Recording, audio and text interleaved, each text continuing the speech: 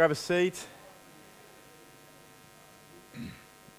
If you've got your Bibles, you can open to 1 Peter 3. If you don't have a Bible, just grab one out of the cane boxes up the back. Very appropriate Middle Eastern looking woven cane box to hold our Bibles. But 1 Peter 3, we'll read a couple of verses and then I'll just pray for us. Again.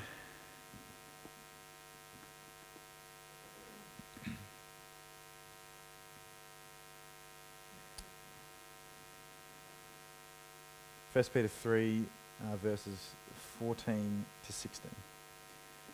Even if you should suffer for righteousness' sake, you will be blessed. Have no fear of them, nor be troubled, but in your hearts honor Christ the Lord as holy, always being prepared to make a defense to anyone who asks you for a reason for the hope that is in you. Yet do it with gentleness and respect, having a good conscience, so that when you are slandered, those who revile your good behavior in Christ may be put to shame. Heavenly Father, we thank you for your word and ask that you would quiet our hearts now to receive from you. Holy Spirit, be at work. May we bear fruit. May we read your word and be amazed at your word, be transformed by it, and bear fruit as a result for your glory.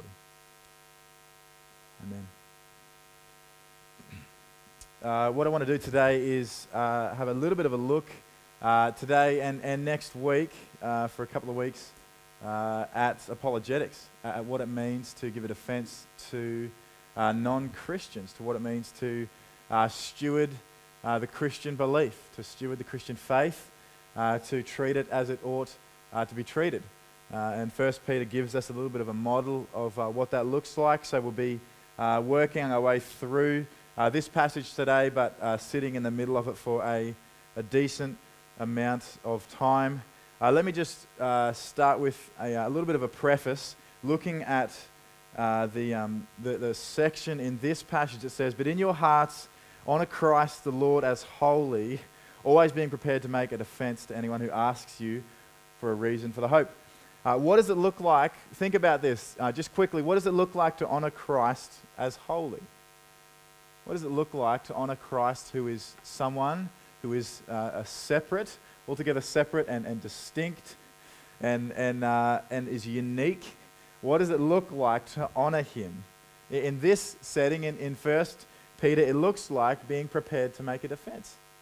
It looks like preparing. It looks like thinking hard. It looks like doubting and questioning things so that you can be prepared to make a defense. So we're talking about honor. What we're not talking about, what I don't want you to hear at all this morning, is the arm twist of apologetics. Often we talk about apologetics and we watch YouTube clips and we read articles and we listen to conversations and we go, "Oh, I've got it. I've got the golden ticket. I've got the solution." And that's not what we're doing. And that's not what we want to do. What we're doing is we're looking and we're seeking to honor Christ in every sphere, in every conversation, in every relationship, that we might honor him and give him the due that he deserves. So this means that we work really hard to engage with people who have questions. Christians can't be ignorant. We work really hard to meet and engage with people who have questions. Who knows the church hasn't always really been that good at this? And I'm not just saying leaders, I'm saying the church, the body of the church hasn't always been great at this. You know, just throw out a hashtag pure faith, all right? Just put the questions to the side. It's just faith, all right? Let's just stick to faith. It's like, you know, you're killing me, all right? That's not what we're doing. That is not what we're doing, and I'll come back to that a little bit later on. But what we have right now in our lives, today, tomorrow, this week, is we have an opportunity to commend Christ, to place him lovingly and truthfully before as many people as we possibly can. So we prepare ourselves. Let me, what I'm going to do is I'm going to give you a couple of things I think we need to know, and then I want to look at a couple of common objections to Christian faith, and just look at some of the most popular objections. One, the first thing I think we really need to know, the thing we really need to prepare is we need to know the gospel. We need to know what is the gospel. What is it? If someone asked you and they stopped you in the street and you had a brief conversation with them, how would you go with explaining the gospel to them? Why is it so precious? Why is it life-changing? Why would we guard it so closely? Why would we be so protective over it? Do you know the gospel? I've mentioned a couple of times before here, Mark Deaver does an exercise with all of his church, with every one of his church members. When they sign up for church membership, he asks them to write the gospel in one word, in one sentence, in one paragraph, and in a page. How would you respond to that? In one sentence, what is the gospel? Think about it in your head. Think about a page. Could you even write a page? Like, what would it just be some scrambling sort of like, there's this, there's this thing, and how is your comprehension of the gospel? Do you understand it? Look, there's a number of churches, we're not going to sit on this for too long, but there's a number of churches that don't really guard this. And they teach all sorts of unbiblical beliefs. Just love God and your life's going to work out, all right? Okay, everything's going to be fine. He will bless your life. Just you watch. Just watch the bank account grow, all right? If you've got enough faith and God's got enough strength, would you just name it and claim it, all right? Come on. So you guys are educated. That's good. You're let me give you another one. Your faith plus your works saves you. All right? Your faith saves you, but actually, no, it's your work saves you. And it's in your doing that you actually receive salvation. So you better come to church. You better adhere to the rules because you're done otherwise. Let me give you one more. God sorts out, God's really good because He's just, all my worries have gone. And He makes my life work again. Everything just works. Are you kidding me? We need to guard the gospel. We need to guard the heart of the gospel because it is so precious. So how well do you know it? We need to know the gospel. The second thing I want to commend to you is we need to understand the culture we live in. Consider at first glance how your thinking and how your priorities, how your decisions that you make day to day are informed by the culture that you live in. How your decisions align with the world. How are you actually, at the moment, subconsciously educated by the world? How are you informed by the world? Think about it. Do you make decisions thinking about what others would want you to do rather than what would honor Christ? So much of our material purchases is about making a statement. If you're under 40, you've probably heard of Beats headphones. That is a statement. That is a massive statement because headphones are no longer just about listening to music. They're actually about fashion. And you purchase these headphones because that's what other people would want to see me wearing because they are cool. And subtly, the world is actually informing your purchase decisions. The car you drive, that's a statement. Just wait till the fellas see me rocking in this thing, 12-inch lift, 35-inch tires. I'm exaggerating, all right? It's a joke. A lot of what we do is making a statement. Our culture informs the decisions we make. Do you live, think about this more, do you live in a way that models the world, your lifestyle? Think about hedonism. Do you believe this? Life is about your pleasure. Life is about your comfort. Buy as much as you can. Use as much as you can to wring the most out of life before it's over. Or save as much as you can so when you retire, you can stuff the grandkids and live it up. We're out of here, man. We got 20 years on the road. See you later. I want to be as comfortable as possible. Do you believe that? Is life about your pleasure? Do you fall for hedonism? Or do you live in a way that models the world in your immorality? Everyone sleeps with their girlfriend now. It's just what people do. Everyone dabbles in all kinds of immorality. It's just cool. It's fine. It's just get with it, all right? One more thing to mention on this note in terms of understanding the culture we live in is one of the things that really defines culture is secular humanism.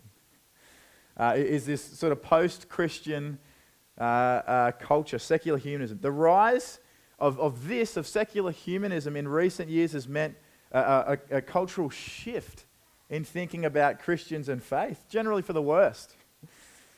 Public Christianity and public Christians today generally are ridiculed. That's nonsense. And sometimes that's not undeserved. Let's face it, sometimes there's some Christians that need to be ridiculed, absolutely. But there appears to be a shift away from Christian morals and values. Dan Story, a commentator, says this: "We live today in what many historians refer to as a pluralistic and post-Christian world." What they mean is that Christianity has ceased to be the dominant force controlling Western culture's religious beliefs and practices, moral standards, and other social norms. As a result, more and more non-believers and even believers are questioning Christianity's authenticity and demanding proof of its truthfulness. Now think about that. I think that is really insightful. Christianity has ceased to be the dominant force controlling Western culture's religious beliefs and practices, moral standards, and other social norms. Think about what's going on at the moment. Think about the hot topics and apply that, and you go, oh yeah, okay, that makes sense. Sure, that is a really helpful lens. 3 generations ago, you adapted the beliefs of your family. That's just the way it was. You were a Catholic, you were a Protestant, you were just in the streamline, you just swam in that, and that was it. That was the way you lived. That is much less likely now. It's popular now to maintain really loose beliefs about life, to be so-called tolerant, to experiment with your identity and your body and your sexuality, and maintain a really shallow, really short-term pragmatic belief. Whatever works, all right? Whatever works this week, that's what I believe. And then next week, look, we'll address next week when we get to it. Look at, to close this out, look at the movies we watch, the music we listen to, the habits we form, the things we glorify. For time's sake, I won't stop here, but with discernment, listen to culture and learn from it. So listen, pay attention to what's going on. Look at the top charts across media and look at what is educating and directing culture. How can you understand yourself and others more through those things? Look at top charts. I encourage you, I invite you to, obviously with discernment, look at the things that are most prevalent, that people are most watching. Look at the movie Logan. What does that tell us about the world? Look at the Netflix hit series. Look at Stranger Things. Look at 13 Reasons. Look at Peppa Pig. Look at what's that. Honestly, ask the question what that is teaching your kids. Goodness gracious. Look at Ed Sheeran. He has been the top album in iTunes for a good length of time now. Look at the way he actually educates and informs culture. We pick this up, right? I often find myself singing a song that reflects my mood. And I'll just like, what is that? What's going on? I will sing something, just something from anywhere, not even something that I've heard that day, that will reflect how I'm feeling. And we actually tell ourselves these stories. Culture teaches us stories. Okay, last thing before we look at some of the most prevalent objections, and this comes from 1 Peter 3, the next line there, it says, always being prepared to make a defense to anyone who asks for a reason for the hope that is in you. We need to understand people's concerns and questions, and we need to make a defense. So I want to look at a series of concerns that you might come across conversationally and consider how the faithful Christian might respond. Because Christianity isn't simply blind faith. There is reason and there is truth that we cling to. Peter compels us. What is the reason for this hope? Give me the reason. Give me something to hold to. Give me some substance. So if you're sitting out there today suggesting that Christianity is only blind faith, you will find yourself defenseless against the experience of tragedy or the questions of a smart skeptic.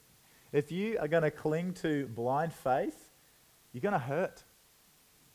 Because tragedy is going to come, and you're going to have a bunch of questions internally that are really going to hurt you.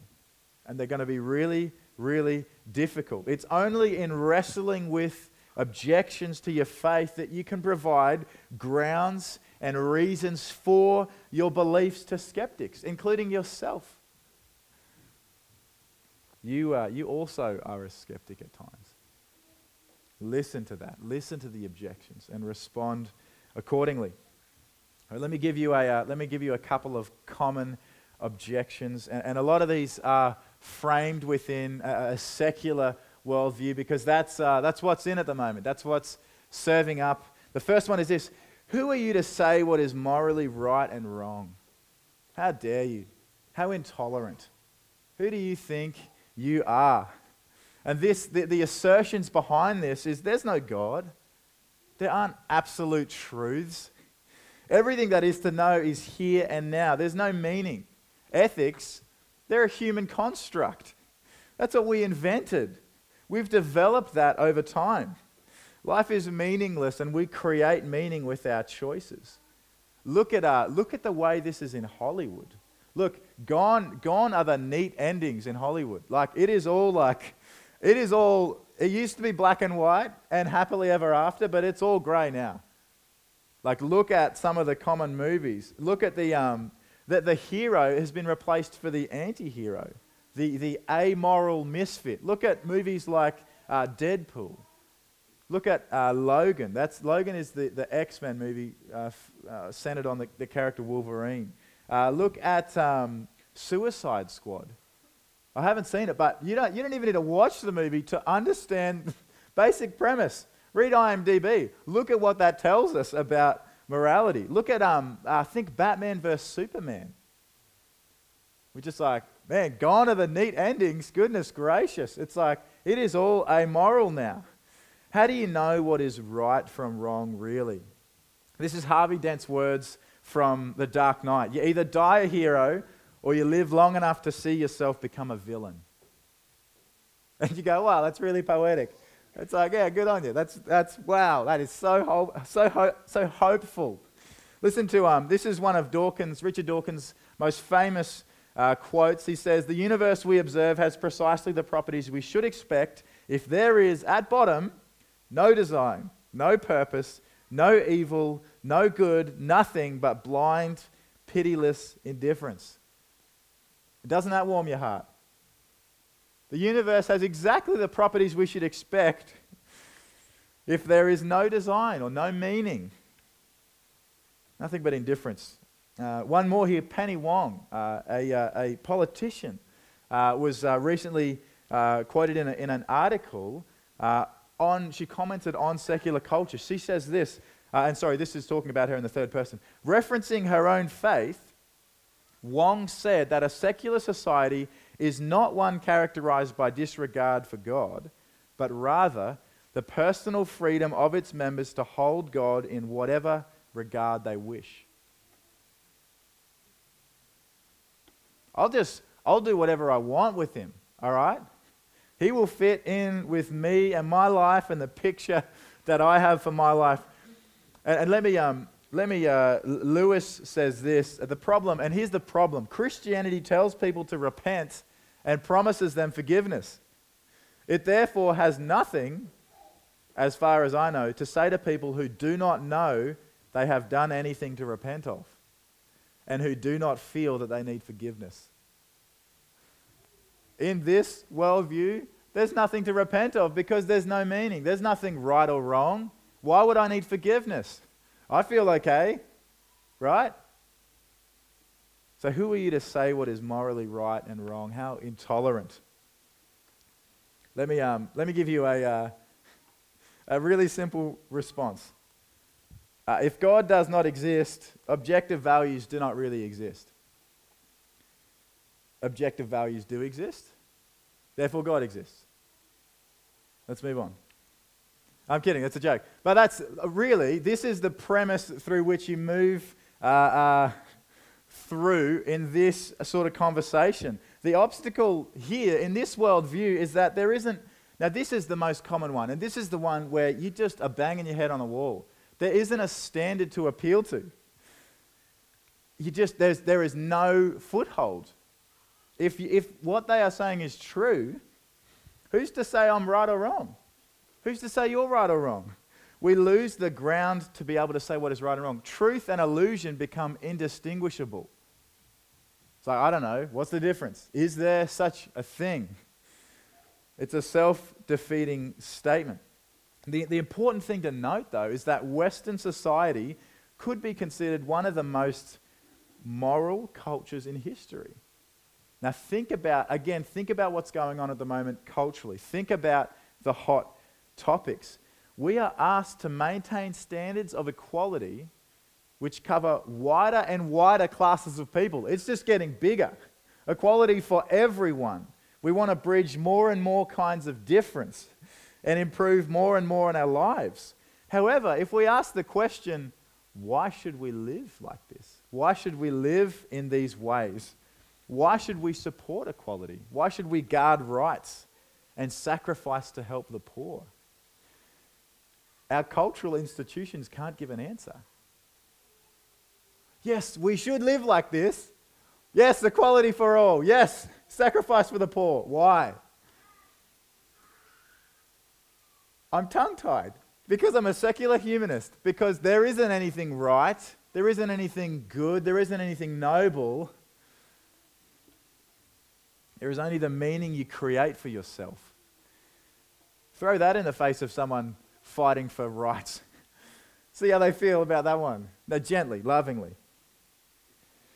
If we create our values individually, on what basis could we urge anyone else to accept them? We can't. Or if we create those values collectively, someone might say, well, no, it's not individual. We create them collectively as a society, as a nation. How then can we commend them to any other culture? We need objective morality. Without it, we are lost. There are no boundaries otherwise. Ultimately, we need God. We need His truth. We need the liberation of His truth. The second one, there can't only be one religion. How ignorant and intolerant to believe that Jesus is the only way to God in a religiously plural world. There's many paths to God. Let me just throw out a few thoughts while we wait for this. One of the common pictures that people use when they talk about a religiously plural society, or the most common picture, is the blind man and the elephant. You might have heard about this. What they suggest is that we're all looking at different parts of the elephant. And I'll show you a picture in a second, but it's like one man is holding the trunk, and he's framing his understanding of religion by the trunk. Well, it's smooth, and it's a bit bendy, and it's a bit wet. And there's another man standing here holding the leg, and he's going, well, it's really, really firm, and it's strong, and it's sort of leathery. And there's another man holding the tail, and he's like, it's hairy, and it's smelly, and there's like, and everyone, what they suggest is that everyone is just looking at a part of the elephant. And that's what it means to be religiously plural, is that we're all looking at different parts, and everyone has something good to offer. You know, your insight into the elephant is really good, and that's helpful, and we can live with that. And your insight is good as well, and that will be helpful as well. Have we got something? All right. The Dalai Lama suggests. Well, no, I won't even recap. We will move on. Let me comment on this, and this is a true story. Having taught the Holocaust, a professor tasks history students to compose argumentative essays. Some claim conspiracy. Others advocate for or against war. Many mourn for the Jews. Each essay is returned. A grades all. All of them are graded A's. The essence of each perspective, she explains, is to learn from one's mistakes. Well done. Now, unity is commendable. Sorry, is desirable, but is that commendable? Isn't that a little bit too hard to swallow? Let me offer a response. This is really obvious. Each religion offers essentially incompatible exclusive claims.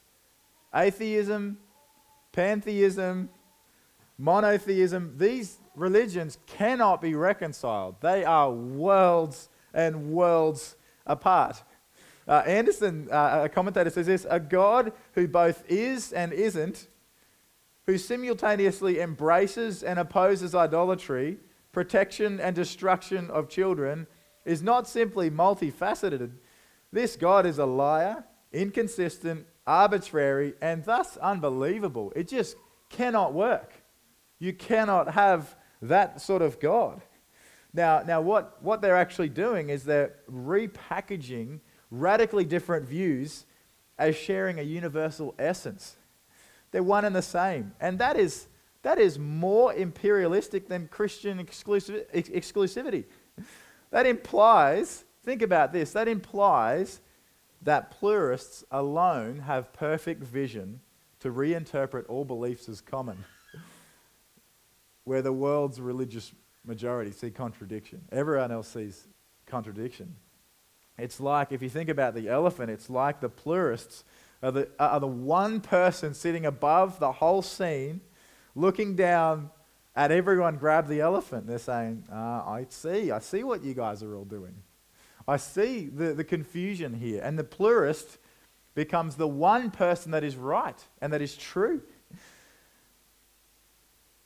Christians confess that God revealed himself through Jesus as the one path to God, the only path.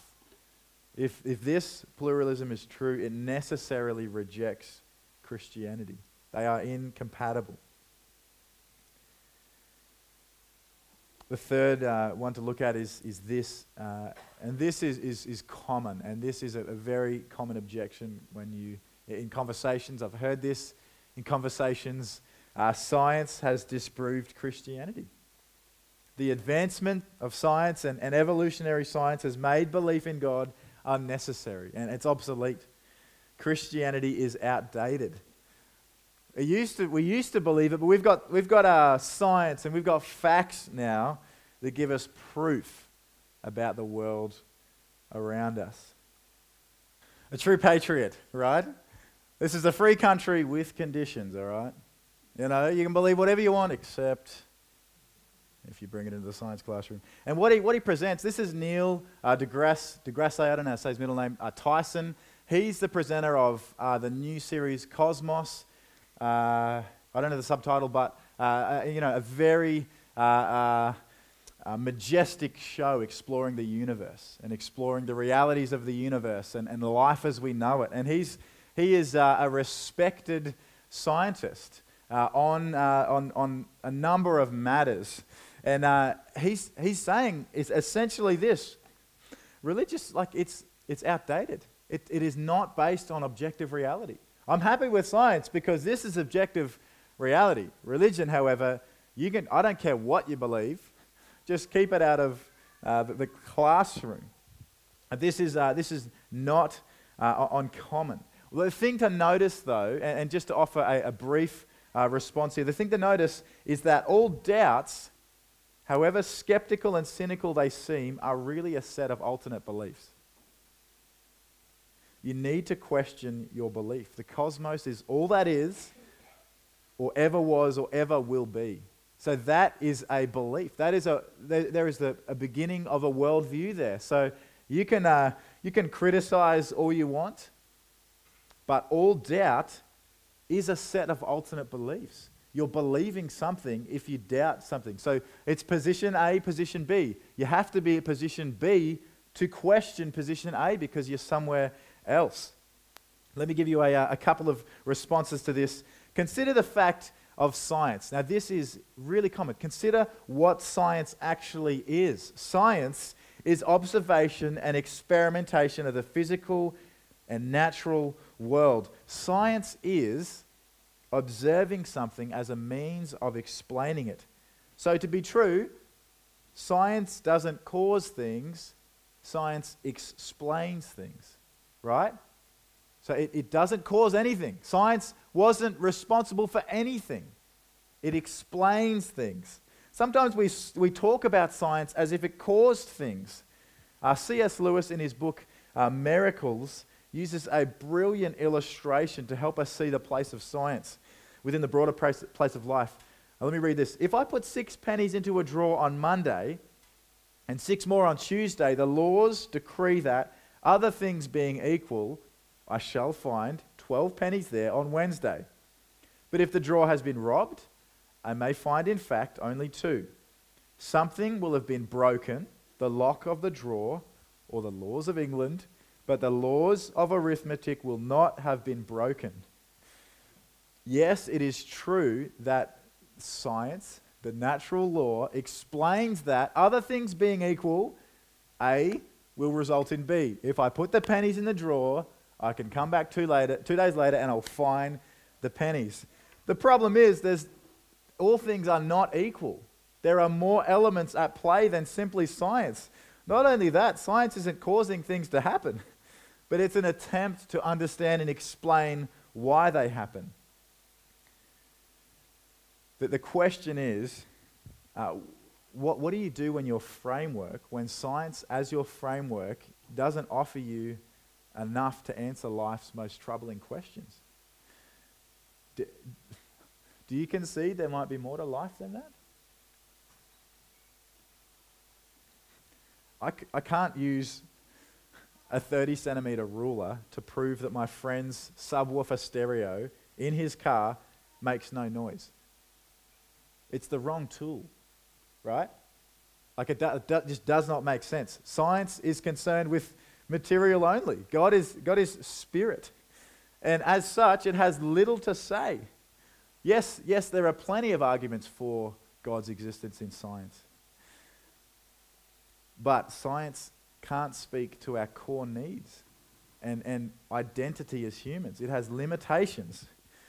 If matter is all that exists, if the cosmos is all that there ever was or will be, then what is love? What is justice? What is hope? They're mere chemical processes in the brain. They're illusions. Let me give you one more response and I'll close. Keller says this. He writes a great book called The Reason for God. He says this about Jürgen Habermas. He says, one of the world's most prominent philosophers, Jürgen, was for decades a defender of the Enlightenment view that only secular reason should be used in the public square.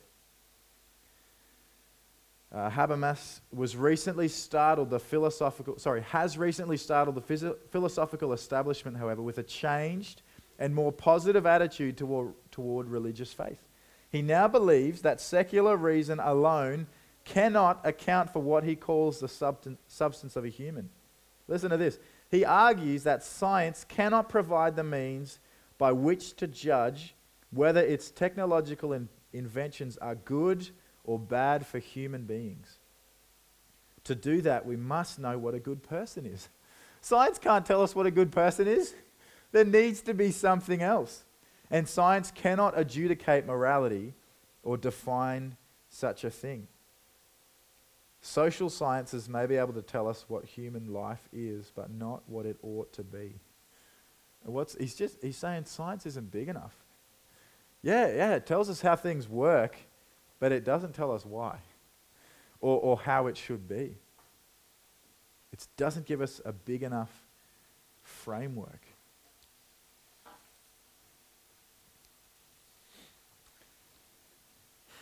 The last section in 1 Peter 3 says this: "Yet do it with gentleness and respect, having a good conscience." That's what we need. We need to love people. We need to love people with the truth.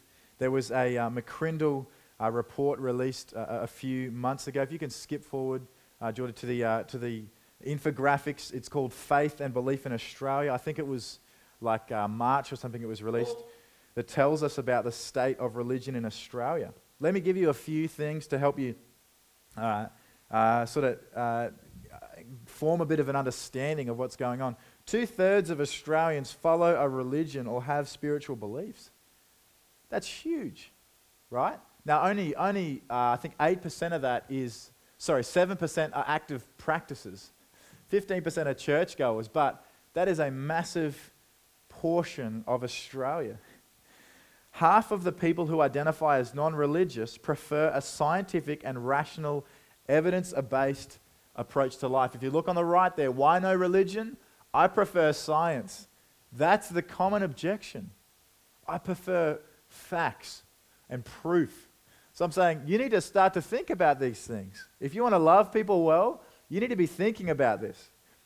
1.5 million Australian adults do not know any Christians. That's 8%. And that's 1 in 10 for Gen Y. 10% of 23 to 37-year-olds do not know any Christians. That's crazy, right? Like, that is crazy. The greatest influence on the opinions of Christians, I think this is on the next page, but parents and family, I think, or friends and family. If you skip to the next page, the greatest influence is parents and family. I wonder what influence you're extending. I wonder what influence of Christianity you're extending to your non-Christian family or to your friends. I wonder, that's the next one, is friends and networks. The most attractive thing is seeing people live out genuine faith. The most attraction reason for. I think if you go back one. Yep, no, that'll do. The most attractive thing is seeing people live out genuine faith. That's 16% of people. The second thing is life trauma. What attracts people to Christianity?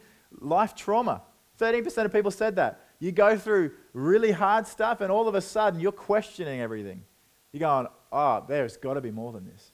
There has got to be more to life. There has got to be an answer to some of these desires and some of these longings inside of me. And the third thing there is testimonies. 12%.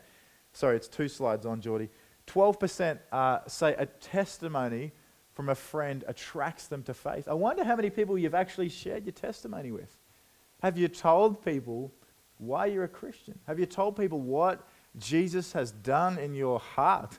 What he's done for you? And this is fascinating. The most repellent thing, on the right there, at the top right, the most repellent thing, and I was like, what is this? Celebrities sharing their faith. You know what I think? Hearing from public figures and celebrities who examples of faith. You know what I think part of that is?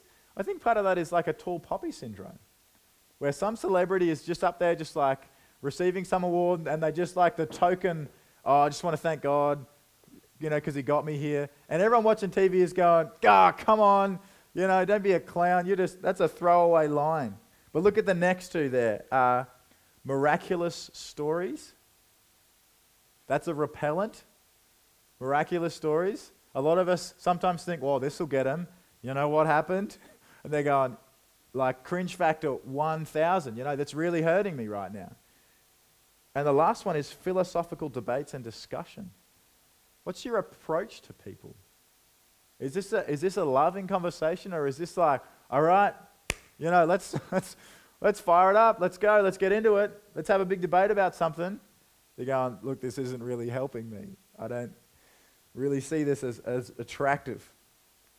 Craig says this, William Craig says this, no one in the final analysis really fails to become a Christian because of lack of arguments. He fails to become a Christian because he loves darkness rather than light and wants nothing to do with God. You can twist people's arms all day, but it's not because of a lack of arguments. It's because I'm happy the way I am. I love darkness. I'm comfortable. I'm fine, thanks. I'm all right. How would you respond to that? I want to suggest to you that the best apologetic you could give someone is a personal one. Who is Christ to you? What does your faith mean to you? How do you respond to trouble? How do you respond to suffering? How do you walk with people? Are you reasonable in conversation? When you share your faith, are you reasonable? Approachable? Or are you like that Christian guy that they sort of put in the corner because it's like, you can't have a conversation with him. He is just, it's like, woo. It's hard to talk to. Let me close with this, with two calls. The first call I want to extend to you is listen to the start of the verse that I read to you. Even if you should suffer for righteousness' sake, you will be blessed. Cling to that. What are you afraid of? The Christian looks at life through a radically different lens. Even if you should suffer for righteousness' sake, you'll be blessed. The rest of the world is running for their lives away from death and suffering. The Christian, all right, if this is what we're doing, this is what we're doing. They see Christ's blessing in suffering. And that is a radical testimony. The second call that I want to extend is to join in on hope. That is the call from every Christian.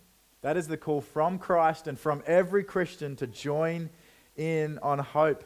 There isn't hope outside of Jesus. There is only false hope. Come to Christ with your questions and with your doubts. If you are not saved today, I want to ask you where your hope lies. Where do you find hope? When you look at your life, where's your hope? And I invite you to consider Christ. Let me pray for us and we'll close.